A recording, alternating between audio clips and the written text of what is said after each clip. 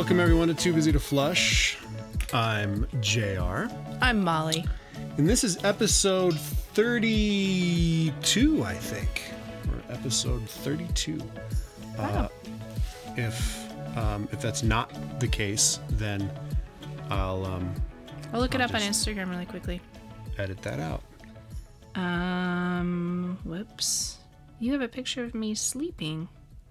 On Instagram? Yeah. No, that's Lily. I posted it. Episode 1 was posted on Instagram on January 15th. Mm-hmm. And on the First picture, of the year. I think it was kind of a first of the year plan. And the reason I say that it's important is we're almost through the whole first year of doing Dead Reckoning, of doing Too Busy to Flush. The interesting thing is we could not keep it consistently once a week like we originally tried once COVID ended. We fell out of rhythm, then we got into a rhythm, and then fell out of rhythm again. And it's just been busy. So over the last couple of weeks, we have harvested, taken, and processed 5 elk. I have built my gym out in my garage, which I'm excited about. And that's roughly about it. But you've been trying to dive back into some sort of semblance of school. We started it back up at judo. And we're trying to go to small group, as difficult as that when can our be. kids are healthy. Yeah, so far we're all healthy. Ooh. Ski Patrol's started training. I think I think they open next week. They do. They open on Friday, a week from today. Wild. So aside from that, we're almost making it through a whole first year of the show. Do you have any reflections on? Well, we've averaged more than every other week.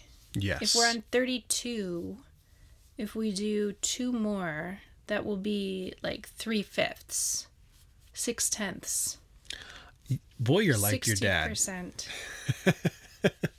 60%. No, I was actually thinking Titus just started adding and subtracting fractions and learning that you can add and subtract common denominators, but he hasn't learned how to convert or reduce fractions yet. And I remember getting a lot of satisfaction out of doing that in school. And I feel like he probably won't because he doesn't love math quite like I do/did. So it'll be interesting to see how he does with the fractions. This is also the first time sitting in my studio in 3 weeks for me, I think, again. Yeah, you have not. I kind of knew that it was going to be a little bit busy. Well, and I've also been reading a lot. Because I was a little bit zoned out looking for the first episode date when you were talking about things you've been doing. But not only were you hunting, but you've now spent almost a week's worth of time cutting up what you hunted. So you've spent a huge amount of time. Okay. Yeah, and we've spent a huge amount of time big. up there. Yeah, that's a lot of... We figured it takes, for a full-size cow elk, it's about 5 hours of straight work. And that's 3 people working. That's 3 people from hanging in the garage, getting it skinned, getting it boned, getting it processed into steaks, burger. So we chunk it up. All the stuff that we don't cut for steaks or roasts, we cut into burger. And that means, you've got to take all the soft tissue that you don't want, that's part of the muscle, the silver skin, tendons, all that kind of thing. You've got to remove all that. Anything that's bloodshot, you don't really want that in there. What's bloodshot? Bloodshot is, if they had a bruise, for instance, or if there's vascular structures in certain parts of the meat. So when I cut out the roasts, for instance, it's pretty cool. When I cut out the roasts out of the back of the rear leg, there's a whole, it's a lot of meat right there. But you basically start splitting it apart because no muscle group is all interconnected. They're all interconnected muscle groups. So you kind of break them apart by groups, but right through almost dead center is some blood vessels. And you can see them. They're pretty big. They're not arterial blood vessels, but they're some of the main feeds. And so you get some of those vascular structures there that you want to take out. So things like that. And then once you do that, it's all in neat little chunks. We cut our elk because elk is insanely, it's all lean. and it doesn't stick together if you try to cook burgers or something out of it, we'll cut it with 15% beef fat. So I tend to use all of my leftover brisket fat for the year when I throw parties for this purpose. And unfortunately, I only had about 6-7 pounds of brisket fat this year because I didn't throw any parties. Mm-hmm. So we grind it twice, run it through the grinder. We got a big commercial grinder with like a 3-inch throat on it.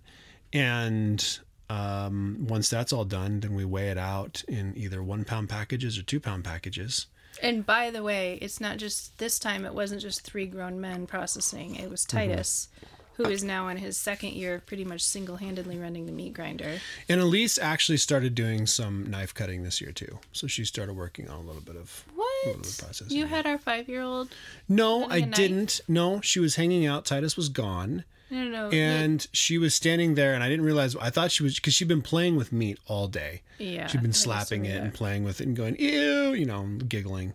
And then I look over, and she's like, Dad, how does this look? And I'm like, oh, that's, you know, I'm kind of focused on what I'm doing. And what she'd been doing is she'd been taking one of the knives and cutting off all of the stuff we don't want. And I was like, oh, okay, you're there. All right, cool. Problem is, Titus kind of feels ownership over all that, so it's like none of his sisters can help. So we got to work through that next year. But yes, yeah. So then once we get it all weighed out, we vacuum seal it into 1-pound or 2-pound bags, and that's the process. And one full elk takes about 5 hours. So we've spent 4 days, most of 4 days this week doing it. And then last week I really felt like I needed to get my gym built so I could start working out again now that my knee is feeling way better. And so I spent some time doing that. And I have another house project for you. You want me to do something over our hood in the kitchen? I do. So that's on the to-do list. And I have took a deep dive, you guys, into critical social justice and critical race theory, in addition to a host of other theological matters that seem to be prominent right now in our particular world circle. So that was a day probably working through that. But. Yes, and now you're way ahead of me on it, and I will never have time to do all of that reading and catch up. You don't have to. There's an article, I can link it in the show notes. There's an article called the critical, I think it's critical social justice's Jewish problem, or something like that. It's written by James Lindsay. And while you don't have to read the whole article, it is probably, I mean, it's good to read the whole article. It's a long article. The first section and maybe 2 paragraphs into the second section is probably the most concise, clear description of what critical social justice and its evil twin sister, as the author calls it, critical race theory, is. Now, what it doesn't do, and what I've not found anybody really has done well so far, is really write out a concise biblical response to some of the major points of critical race theory. People have talked about it. Carl Ellis has talked about it. One of your classmates, Molly, Mark Robinson, was on the Truth Exchange podcast, and he briefly touched on it. Tim Keller basically wrote a book on it, and in what seems to be classic Tim Keller fashion these days, he didn't write any, he's kind of shifty. Like, he doesn't write anything unbiblical. Like, nothing I'm reading is going, well, that's not biblical. But he never actually takes a stance on something. And it's really kind of weird. Like, it gives me the heebie-jeebies a little bit. Like, dude, where you land on this? Because you're kind of positioning yourself to not really land anywhere. And, it's kind of odd. So, I mean, nothing he said was, but he never really, there was nothing concise about what he said. It was very, very wordy, very deep, 4 articles long, and just went on and on and on and on. And I'm like, so nobody's really done that. I've thought about sitting down and doing that, but I don't know that I'm that motivated. Don't fancy myself a scholar. I enjoy it, but. Why is that so important right now? Right now, well, what's happening, there's a couple of things going on. The first one is a lot of the mainstream narrative driving the race riots, racial issues, and racial relationships is based on critical race theory. Which is what? Critical race theory is essentially narrows down everything race related to two structures: a dominant structure and an oppressed structure. And historically, the dominant structure has been European whites, Caucasian people. And the oppressed structure is the blacks, or a minority therein. Now, unfortunately for critical race theory, is they essentially eliminate all other races and everything else and lump everything into black versus white. Yeah, apparently in Washington state now, if you're Asian, you're considered white. You're considered part of the dominant culture. So if you take part of the culture, if you take part of systems of that culture, that is white privilege. That is what it means to be white. That is a white culture. Now, and I would add in, so critical race theory is a relatively new thing, but critical theory has been around for a while. Critical theory's been around a long time, and it looks at relationships in society strictly in terms of power. Power, right. And so I think that's where it's inherently unbiblical. Just starting from the very get-go, you are saying that the world exists on a teeter-totter. And if a group that is different, and again, like the fact that a certain swath of our country has been feeding into identity politics, it's just like set the stage for critical race theory, because people see themselves in terms of these boiled down, superficial in a lot of ways identities, whether it's that they're white, whether it's that they're female. And in critical theory in general, the power imbalance, you, as Ali Stuckey has said, you kind of get points based on how many different oppressed classes you fit into. And so I get a point because I'm female. You get no points. Because I'm white male. Because you're a white male. Well, you're a white Christian male. Yeah, which is like, I'm getting negative points at this you're point. in negative points right now. But she also points out that I lose points because I'm Christian. So my voice as an oppressed person doesn't count because my worldview cancels out my sense of oppression. Yeah. So what happens is you have this theory that reduces everything to these essentially two structures, and it explains how, it explains how one side is the side that adheres to this is saying we have systemic racism in everything.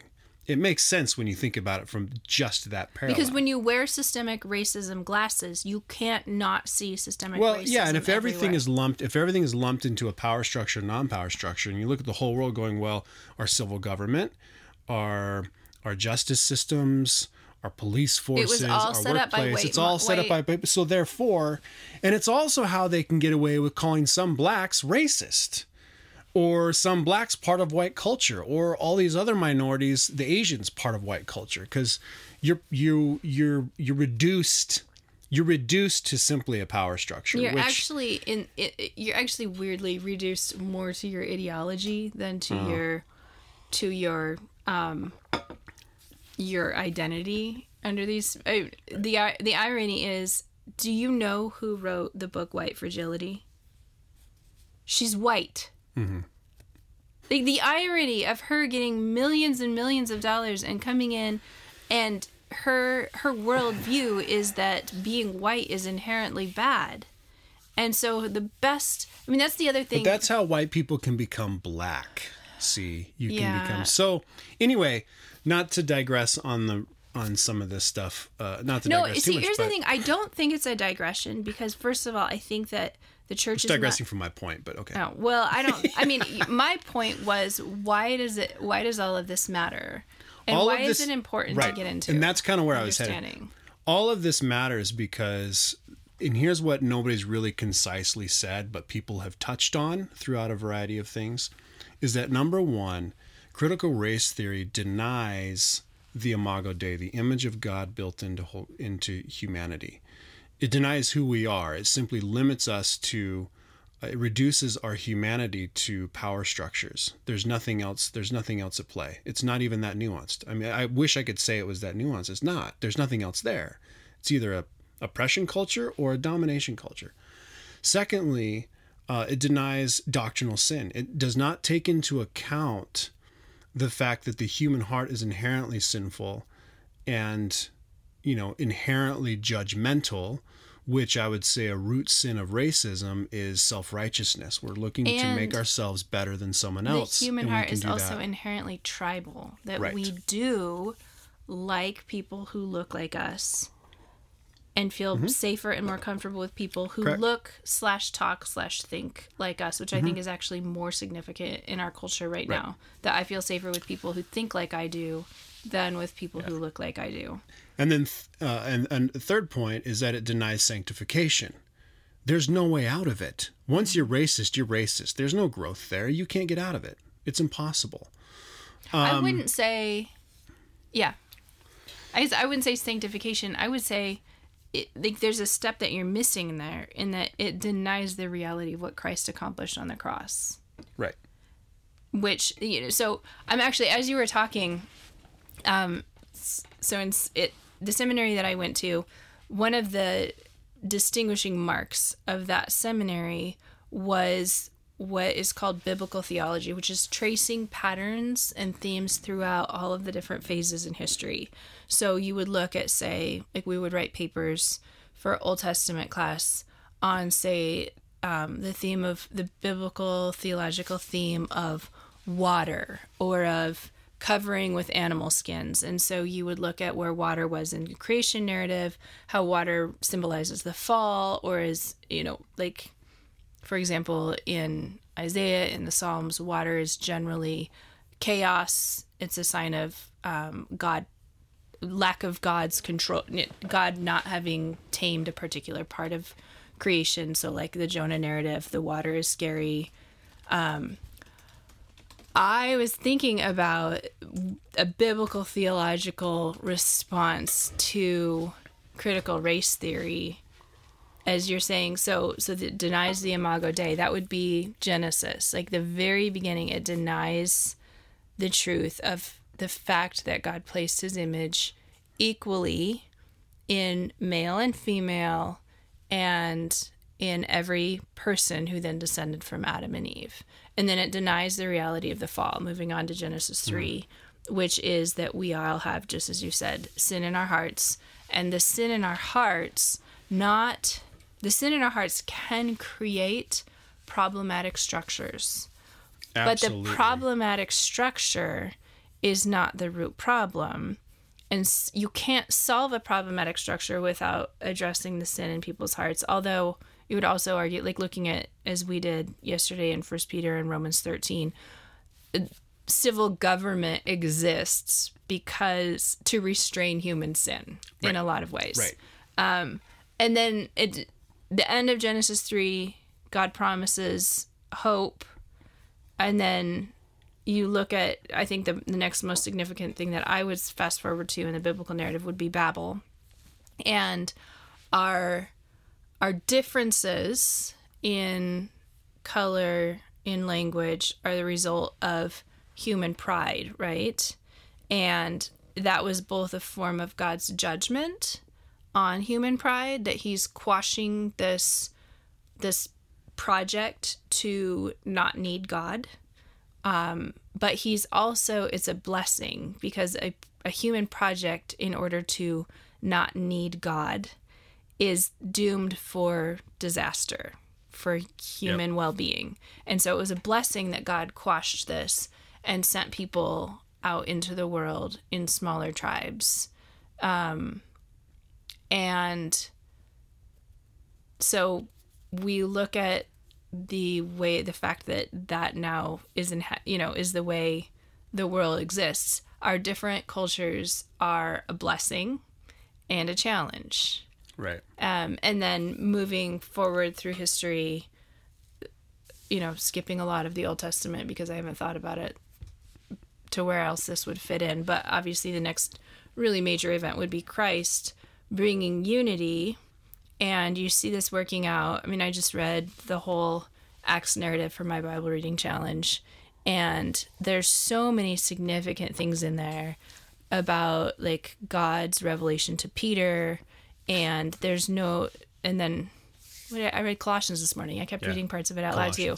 There's no longer Jew or Greek. There's no Jew or Gentile, and that God has demolished the dividing wall of hostility between different races. And so from here on out, up until Revelation, where every tribe, tongue, and nation is worshiping God together, and that's the flattening. So we have total unity amongst all of our diversity, because there's one in power who should be in power because he's God and he's good and he will always wield his power well. And the rest of us do nothing but worship, because we recognize, even if we, I sing Holy, Holy, Holy to Elise every night, and every now and then she'll be like, what is this? What's a cherubim or seraphim? And, at one point she was like, casting down their golden crowns. What does that mean? And I was like, well, it in some sense, it seems like humans will receive rewards for our obedience here on earth, and we will, there are ways in which it seems like humans will rule over the new heavens and the new earth, and I don't know exactly what that looks like, but we will consider any power derivative from God that we have in the new creation, and any reward that we have, even a golden crown, will be worthless when we're at the Lord's feet altogether. And critical race theory both denies what Christ did on the cross, as well as the progression throughout the New Testament of trying to figure out what it looks like. And then ultimately the fact that, we want to start trying to experience heaven on earth. Your kingdom come, your will be done on earth as it is in heaven. And so we're trying to start experiencing that here on earth and living out that reality to other people. And in contrast, we now have colleges having seminars segregated for blacks and whites, because it's harmful to have them together.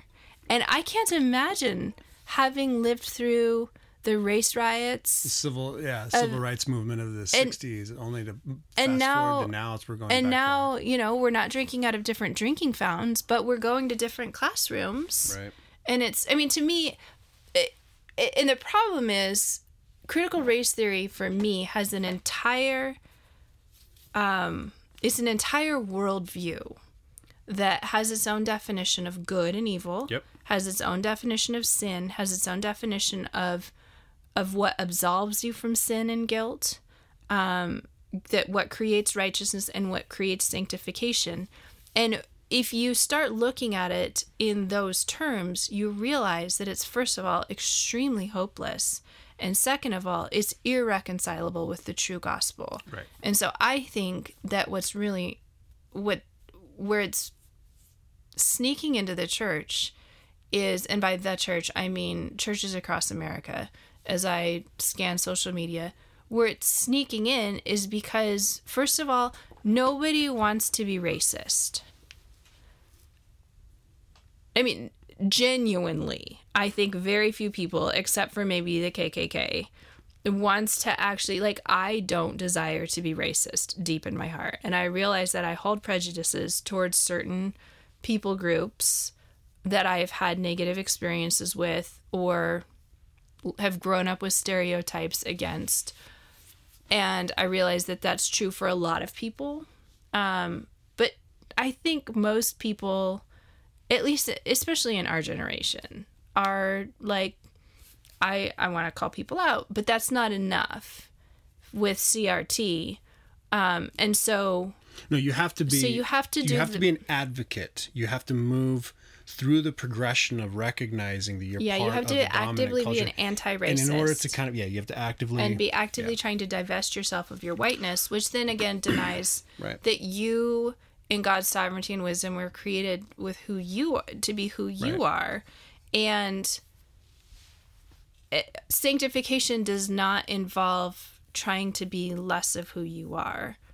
And so I think it's sneaking into the church because it's using as Colossians said, it's has an appearance of godliness because it's using good language. And I think where Keller's article, what I read of it anyway, is helpful is in defining your terms, because justice is different.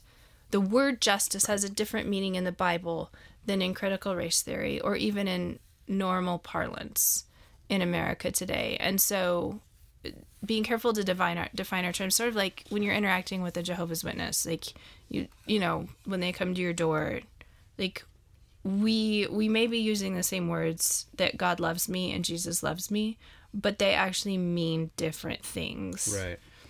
Yeah, I mean, Keller, at the end of his, you didn't read his last article, but at the end of the last article, he kind of goes into his kind of pseudo-biblical response, but he left the door open for it. That's the thing. Like, in all of his, he leaves the door open for things, which you can take two ways.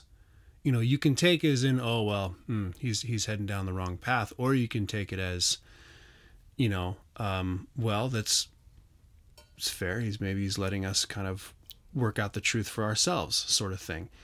But that, you know, somebody pointed out to me today that he's like, well, that's precisely the problem. He shouldn't be leaving the door open. I don't know where I stand on that. But the final, and going back to two things. One, how and why it's creeping into the church, and probably the biggest issue that I see is more of a zoom out macro thing from what you're talking about, and you touched on it, is the fact that it reorients the new Christian identity, the new kingdom identity of who we are. Mm-hmm. And this has been something that's not limited to critical race theory. This is something that has been, you know, a staple of Christian liberalism for decades and decades and decades. And what it is, it's saying that X is my identity versus now that I'm a new Christian in a new church, my identity is first and foremost as part of the body of Christ.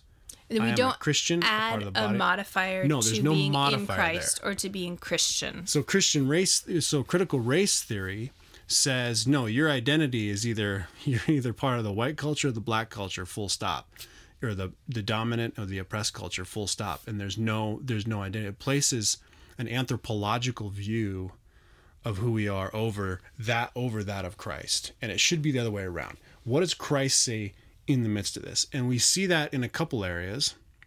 We see that in I did a documentary a few years ago called Half Devil, Half Child. You can still go watch it on Amazon if you want. We went to Bangladesh, where there was a movement that was saying, you can be a Christian, but you can still be Muslim. You can follow Jesus, but you can still be Muslim. And what it was denying the whole, we are called out of darkness and into light. We have forsaken our former selves. You know, we've taken off the old self and put on the new self. It's forsaking all of that. It's saying you can maintain your old lifestyle, your old culture, and identify there, but you can follow Jesus in this. And we're moving that same way. And the big issue right now that is also, you know, injecting itself into a lot of churches. In fact, apparently it's, you know, our denomination, the PCA, is on the verge of a split over this, or at least heading that direction, is with LGBTQ plus identities. You know, calling yourself a gay Christian. Do you use that modifier? You modify yourself with your sin. You identify yourself with sin. You're not fully forsaking who you once were. We're always going to have besetting, lingering sins, but it's not how we identify ourselves in the new, you know, under Christ's banner. Mm-hmm. He specifically tells us that in the Bible. So that to me is the bigger issue, and that's a staple of, you know, Christian liberalism through, you know, kind of through the last modern history that I've been aware of. And so that's where I think, you know, critical race theory kind of falls apart. You know, and from everything that I have seen, you know, our own local church has brought in somebody who apparently adheres to most of this stuff, which is cause for concern for me, you know. And so we're working through kind of that. Where do we stand on it? You know, how do we address it? What's the process there? Because I don't really want to see that, you know, enter our sphere of influence or support even that ideology. As well-meaning as we may be in trying to be inclusive, Christianity's not, you know, On the one hand, Christianity is inclusive. On the other hand, it's not inclusive. You have to forsake your sin and turn the other way. Send a story. So I don't know. I'm probably a hard ass, but that's okay. I'll take it. I think what's interesting about how you've been the things that you've been studying and reading is not only have you been studying and reading this, doing a deep dive into this stuff, but you're also listening to, have we talked about this before? I don't think we have. That you're listening to Bonhoeffer's biography by Eric Metaxas, which I have the Luther one, and if the Bonhoeffer one is close to the Luther one, it's like 2.5 inches thick. It's on my nightstand right now, but I'm listening to it on Audible, and Bonhoeffer's dealing with a lot of the same. He's dealing with some of the same things in a slightly different light. His main question is, what is the church? What is the church when you have all this stuff encroaching on you? And interestingly, Nazi Germany did a deliberate effort to convince Christians that what they were doing was right. And it was extremely anthropological based. It was all about the Aryan race. Mm-hmm. And they placed that, but they snowed churches after churches after churches after churches through this particular ideology and some of the rhetoric, and it was really attractive. And Bonhoeffer really pushed back against a lot of that. So I'm seeing some interesting parallels between today's culture and, and kind of we're a lot different. I'm not saying we're going down the road of, white Aryan national Nazi Germany.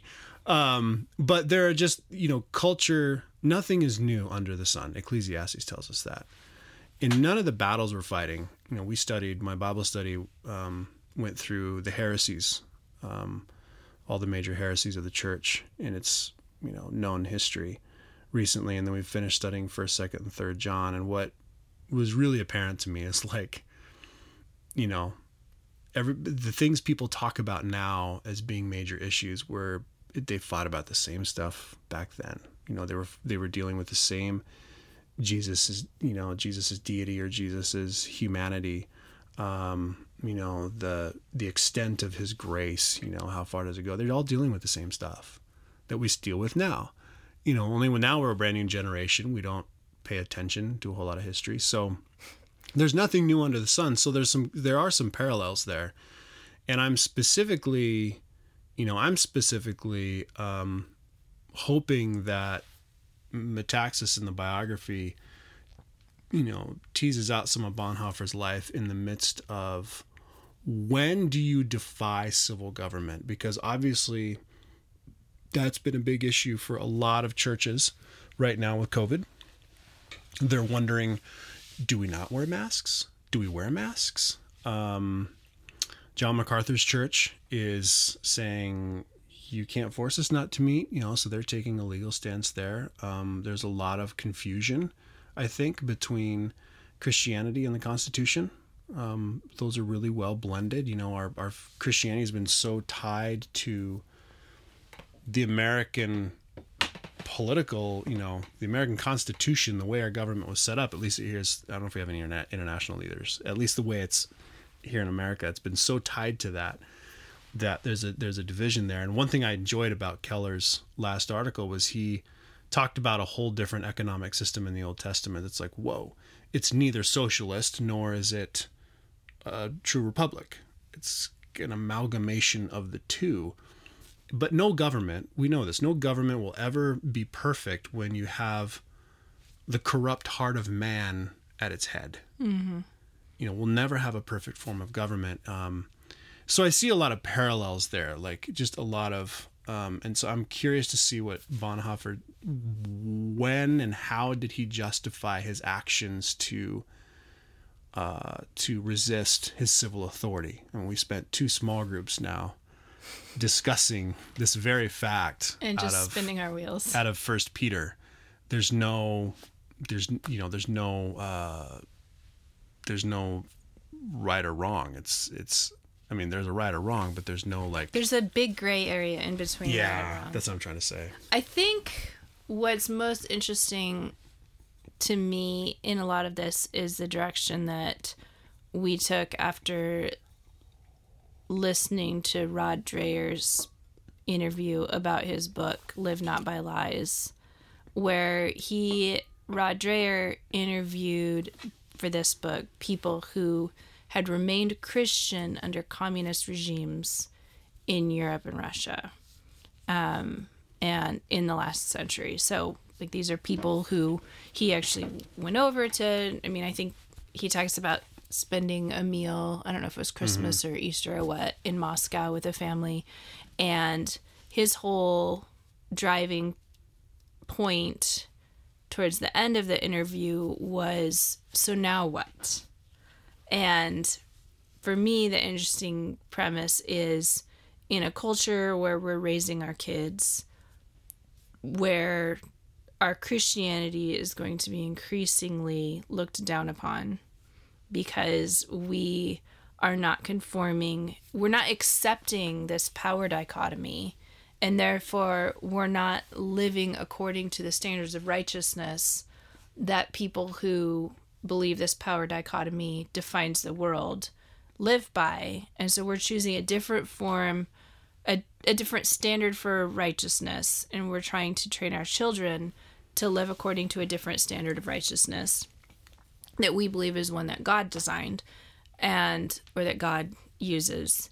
And so our children are going to be increasingly live in a culture that's hostile to their perception of righteousness, God willing, if they choose to live according to their faith. And then even their children, I think it's going to be even farther out, unless there's some sort of crazy great awakening on a scale that's way bigger than the first and second great awakenings in America. But so Dreher, the whole question for him is, how do you disciple your families? And how do you just form tight-knit communities where you're supported and you're discipled? And one of the really interesting points for me in that interview, which it was him, the specific interview I'm talking about, I'm sure since he's promoting a new book, he's done these types of interviews all over the place. But the one we listened to was with Ali Stuckey. And he points out that the Christianity that you and I grew up in, so of like 90s youth group era, what was the 90s youth group game that I was telling you about the other day? Can you even remember? I don't know. Our kids was it did the something. Coke game where everybody drinks the same stuff and somebody has to swallow it or whatever? No, it wasn't that. But that one's definitely happened. We also did one where you were blind. You had to come out and pretend to be. It was charades. Charades. Yep. And they would tell the people to act out skiing or, riding a bike, and then they would tell the crowd they're acting out how they go poop. Which our kids thought was hysterical because our kids are 5, 7, 5, 8, and 9. And 90s youth group was the worst. I also did. We also did one. How did somebody needs to do a documentary on that or write a book? I feel like that's probably what happened? Yeah. I'm sure there are books about it. We also did one where they would put girls on boys' shoulders and put an egg on their head with a nylon. You did that one? That was not unique. That was How not did unique. they even pass these games around? There was no internet then. How did they all learn these things? Youth conferences? It must have been books. Somebody was writing great books that everybody with bad games in it. Anyway, for those of you who did not participate in this because you were blessed, #blessed, there was an egg on the man's... I refused to play There those was an egg on the boy's head that was held on by a nylon, and the girls had to protect the egg on the boy's shoulders that they were on while using a rolled up newspaper to try to smash the egg on other people's heads. So weird and wrong. Anyway, that culture gave us absolutely no sense that what we were doing was worth dying for.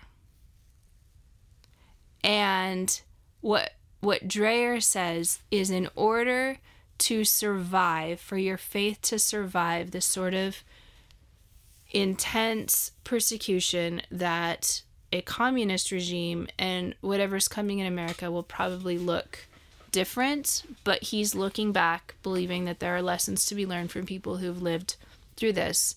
And he's saying we need to form communities of discipleship, begin with families, but bigger than that, where we're teaching each other and our young ones that this is a faith worth dying for. I feel like, first, that is that brings up a great point, which is a great way to like segue into sort of a conclusion for this whole episode. The two other things I've been listening to, one was an interview with Dr. Carl Ellis on a Side A and Side B theology, which has nothing to do with LGBTQ plus issues. If you've heard anything in that world. But he was saying, look, he's like, I'm part of the PCA. Our jam is we plant churches. That's our thing. That's what we do. He said, but you know what? We need to be making disciples. We're not called, Matthew 28 does not call us to plant churches. It calls us to make disciples. And I guarantee you, if you're making disciples, you're going to have new churches. But if you're just out planting churches, you're not going to have any disciples to fill them with. And at the same time, we had dinner with some friends, and he asked the question, he was legitimately asking the question, I think, well, what do we do now? What do we do now with all of this stuff going on with Christianity, starting with some Christian persecution beginning to happen in America? It's nothing new to the church. What do we do now? And I think those two questions, those two things go hand in hand. We make disciples. Mm-hmm. We need to be making a lot of disciples. We need to be learning a lot from our foreign brothers and sisters in much more restrictive countries, learning from them and making disciples, which I think is a huge, kind of just where I've landed. And I, at small group last night, I was like, I've been mulling over what does that look like in my own life, in my own circle? One, am I being discipled? Should I be discipled? I think the answer is obviously yes. What does that look like? Who would do that? Who would I meet with that? I haven't done anything like that in quite a few years. What does it look like for me to disciple somebody else? What are my relationship circles? Are there any new believers and or people that I can be sharing the gospel with? I don't know. I don't have any answers to those questions. And I had a thought, but all that rambling made it disappear.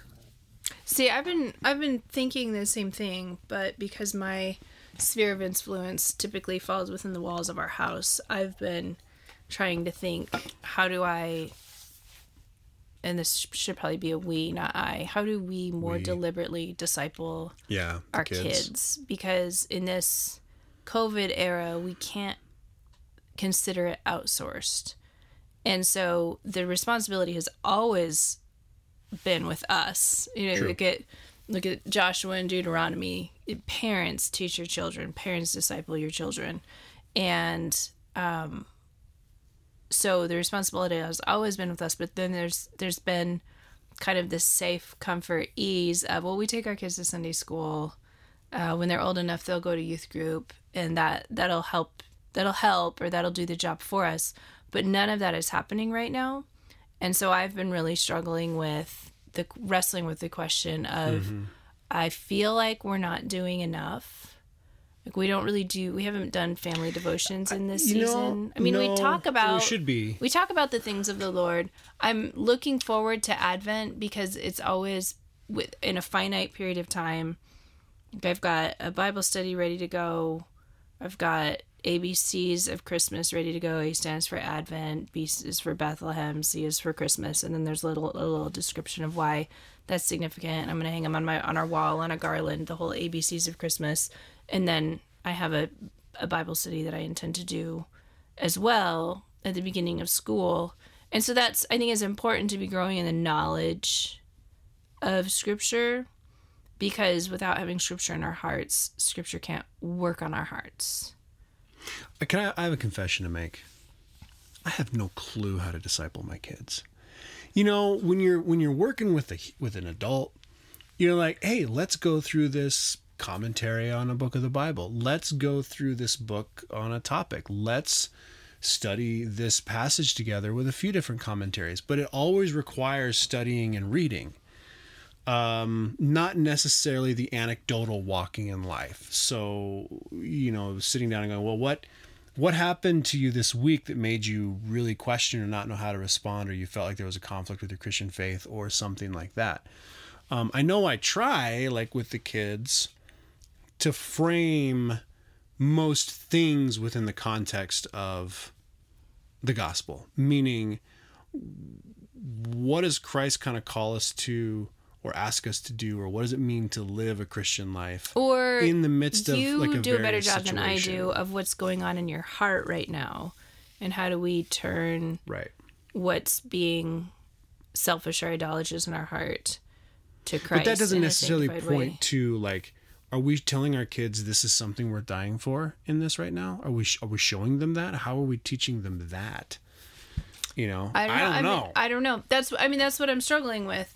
Right. Our kids are young enough right now. I feel like we should go back and do the Jesus Storybook Bible with our younger ones. We read Yeah. it so much we kind of got tired of man. it, but we haven't. So that we were super consistent with that enough that I think Titus even had pretty big portions of it memorized, or at least he knew punchlines that were coming. Well, throughout. we've taken a couple different we've tries at memorizing the children's catechism. And we've done a handful of different things that have kind of fizzled out. We do a lot of scripture memory singing, and a lot of that. and I think that they've got more verses in their heads than they or I necessarily recognize, because we do a lot of that. But And if you believe Scripture changes hearts, that's helpful. it's super important. I'm not as deliberate about it as some moms I know in the scripture memorization or like catechism and things. But I also think Scripture memorization just by itself is somewhat meaningless. Like, you really need to know how to, you know how to use that sort of truth. Yeah, but if you look at like a classical definition of what's important for in training a mind, you start with straight up memorization, because that's what their brains are capable of doing. Their brains are little sponges. They can memorize a lot of things. And then once it's in there, then you teach them how to process it later on. So that's the classical model of education is very heavy on memorization when their brains are sponges, and then you process it later. My brain is not a sponge. My brain is hard and dry and doesn't accept anything. I feel like our older ones are, especially Titus, is now getting out of sponge mode and into, we need to learn to process with him. And anyway, I don't have any answers either. I'm just saying, I feel a great burden. So if anybody is actually still listening right now, and you have this figured out, how do we disciple our children? Let us know, and you can be a guest on our show and tell everybody the secret to training your children that this is a faith worth dying for. Because I do believe that. And I also believe that God would give me the grace to do what I needed to do in an extreme circumstance, which is happening around the world. Mm-hmm. In our every day, Christians are killed because of their faith on at least 2 continents that I know of. Asia, various parts of Asia, and for sure Africa. Christians die because of their faith on a daily basis. So this isn't hypothetical. It feels very distant and hypothetical sometimes from our comfortable American homes. But I believe that this, just like God gave grace to the martyrs throughout church history, and in present day, our brothers and sisters globally, he would give us the grace if we needed it, because he has worked his truth into our hearts. But I want to be more intentional about passing that on to the little offspring that I love dearly. That's good. And, we've been talking a little bit about having guests on the show semi-regularly anyway, just to maybe change things up a little bit. Or I actually just find it kind of interesting. Like, this just kind of thing interests me. So if it interests you, let us know. If you don't like that idea at all and you're like, no, I just want you two all the time, every time, then cool, that's all right. But if if that's something that interests you or whatever, let us know. You can follow us at toobusytoflush.com. We've got a couple social medias that we don't post a whole lot of regularity to. You can email us, of course.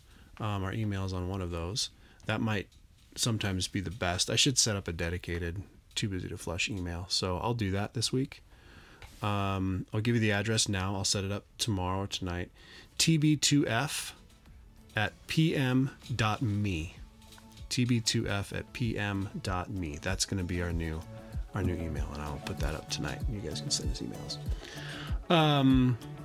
Otherwise, if you like this episode, we'd really appreciate it if you share it with your friends. It makes us feel good, and gives us a little bit bigger audience, especially if what we have to say is worthwhile and helpful. It's helpful if other people have it. You can buy our swag on our website. We have the People Are Weird and Hard shirts and mugs available. So when your pastor has that really, really difficult time, or you're married to your wife who's a counselor, it's a perfect gift for their office, especially coming up at Christmas time. That said, thanks for listening, and hopefully we'll see you guys again next week.